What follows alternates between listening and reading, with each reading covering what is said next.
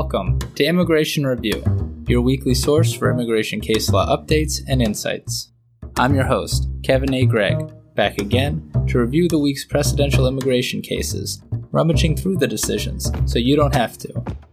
This podcast is sponsored by Kurzban, Tetzeli & Pratt, also known as KKTP, a law firm where I'm also a partner. Whether you are facing an immigration obstacle, a serious injury, or a legal issue in your business, KKTP will aggressively protect your best interests. This podcast is also sponsored by DocketWise, an all-in-one immigration forms and case management solution trusted by thousands of immigration lawyers across the U.S. I really like DocketWise. It makes immigration applications easy by allowing the clients to provide information through simple online questionnaires that are shareable by text or email and available in multiple languages. Not only that, DocketWise provides a comprehensive group of case management features, including invoicing and calendaring, secure messaging, task management, and a lot more. You can learn all about DocketWise and receive a 10% discount on your subscription by heading to docketwise.com/immigration-review, so they know we sent you. And as always, this show does not constitute legal advice and has no bias other than to keep you up to date and to enable you, my dear colleagues, to excel in court. So, without further ado, let's start the review.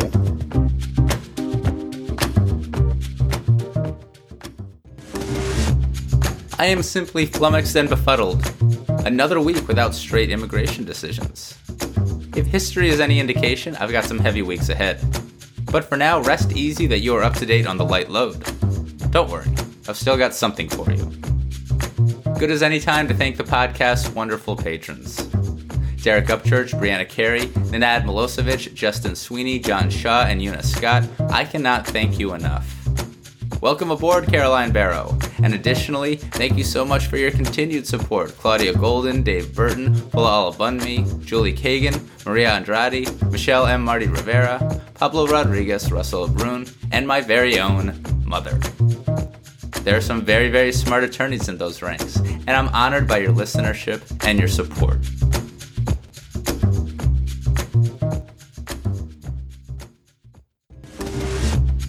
Before getting to the cases, I want to talk about Journey Business Plans.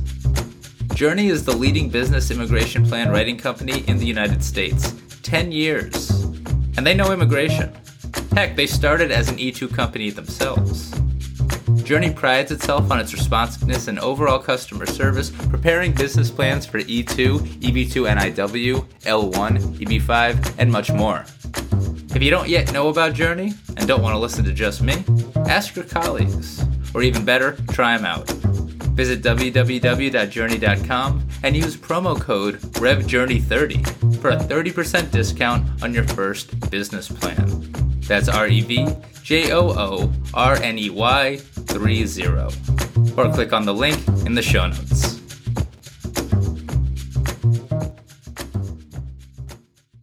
First is USA v. Morris, published by the Second Circuit on March 7th, 2023.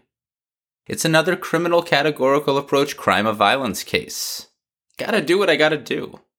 Always helpful as a crimmigration refresher and to know where we stand.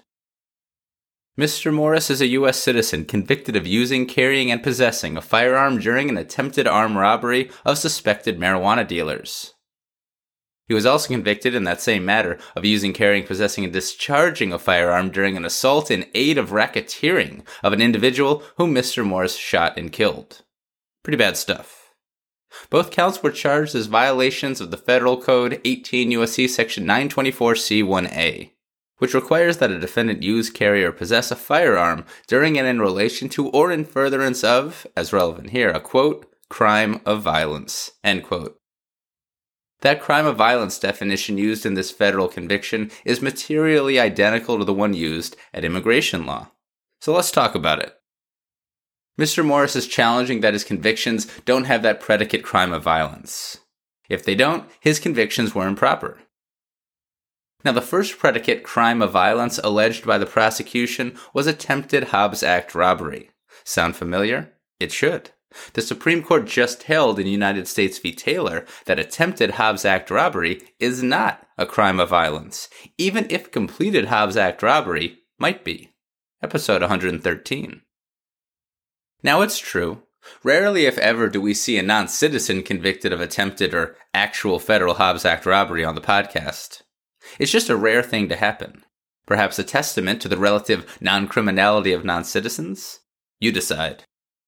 But more relevantly to the aggravated felony analysis for immigration purposes, and as I mentioned when discussing Taylor itself, it sure does seem to me that decisions like this and decisions like Taylor stand for the proposition that straight attempt convictions, whether Hobbs Act robbery or otherwise, won't likely ever match the aggravated felony crime of violence definition at INA section 101A43F. And that's because an attempt simply does not require, quote, proof that the defendant used, attempted to use, or threatened to use force, end quote. That's what the crime of violence definition requires, and attempts don't have it. So seems to hold Taylor and this Second Circuit decision. To be clear, attempts naturally require some act to take the accused beyond the threshold of mere contemplation and into actual criminal liability. But that action that makes something a criminal attempt, need not be attempted use of force, even if the completed crime does require the use of force. It's a fine line perhaps, but it's a dispositive one for the crime of violence analysis.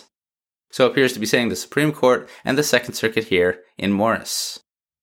As Mr. Morris's first conviction was attempted Hobbs Act robbery, his conviction under 18 U.S.C. section 924C1A with that crime as a predicate was vacated by the Second Circuit here, because there is no longer a predicate crime of violence.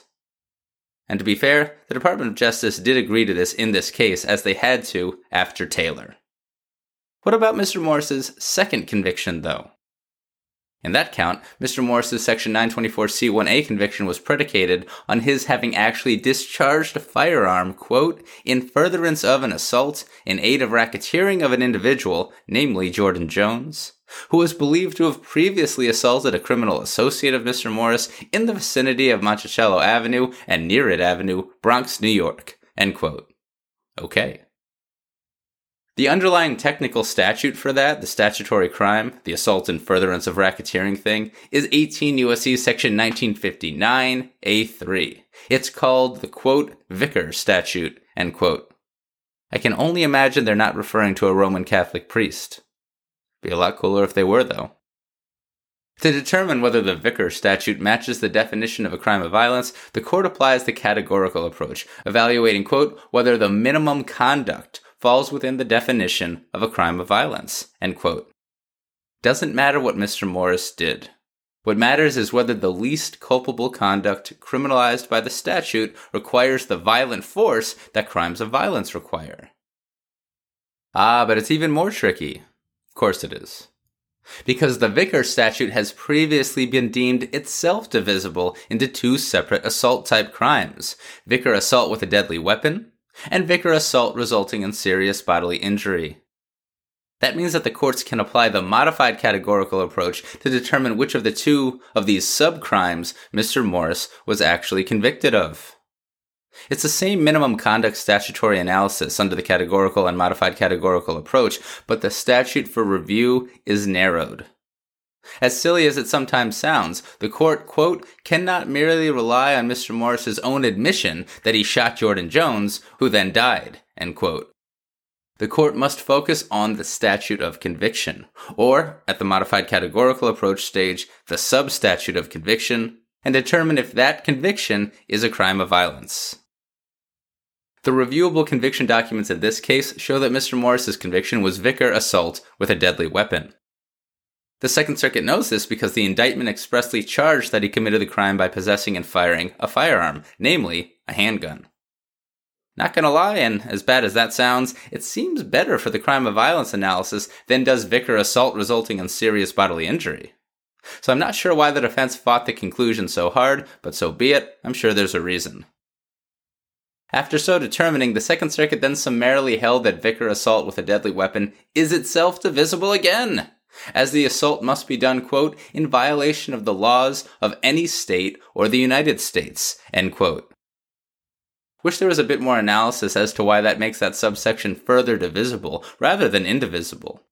But in any event, the Second Circuit believed it could, and indeed needed to, determine which secondary law Mr. Morris's assault with a deadly weapon violated when conducting its crime of violence analysis. Returning then to the reviewable conviction documents, namely the plea colloquy. The Second Circuit saw that Mr. Morris, quote, possessed a firearm for the purpose of assaulting Jordan Jones, agreeing to short Jordan Jones to maintain his standing in a group of individuals who had committed crimes together, end quote. To the Second Circuit, that sounded like New York Penal Law Section 120.052 or New York Penal Law Section 120.10.1. Two different serious New York assault crimes.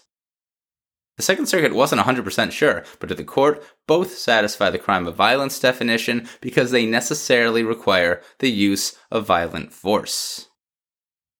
Having dug like 3 layers into the statutes of conviction for Mr. Morris's second crime, the Second Circuit determined then that it was a crime of violence predicate offense, meaning that his second Section 1924 C1A conviction stands.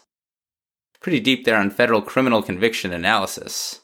But also very important for the categorical and modified categorical approach, analyzing these federal and New York statutes, and of course, the immigration crime of violence definition. And of note, before we go,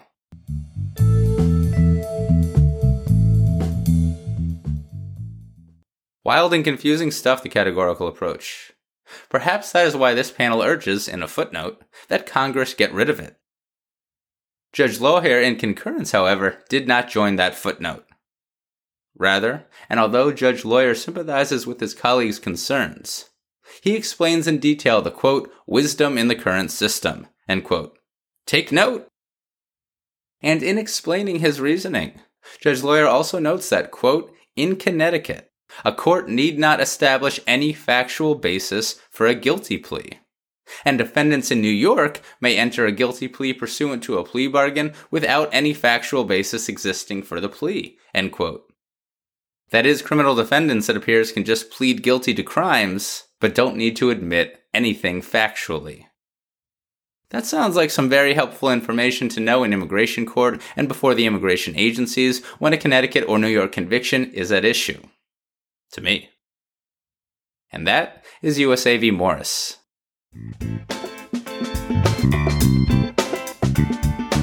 So there you have it. You're all caught up with the past week's published immigration cases.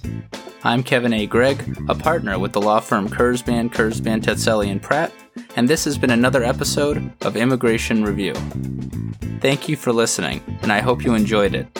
If you did, please share it with a friend and rate and review us. Each review helps new listeners find the show. And of course, subscribe to Immigration Review wherever you get your podcasts. If you like what we do and want to become a patron of the show, please check out our Patreon page at www.patreon.com/Immigration Review, or click on the link in the show notes.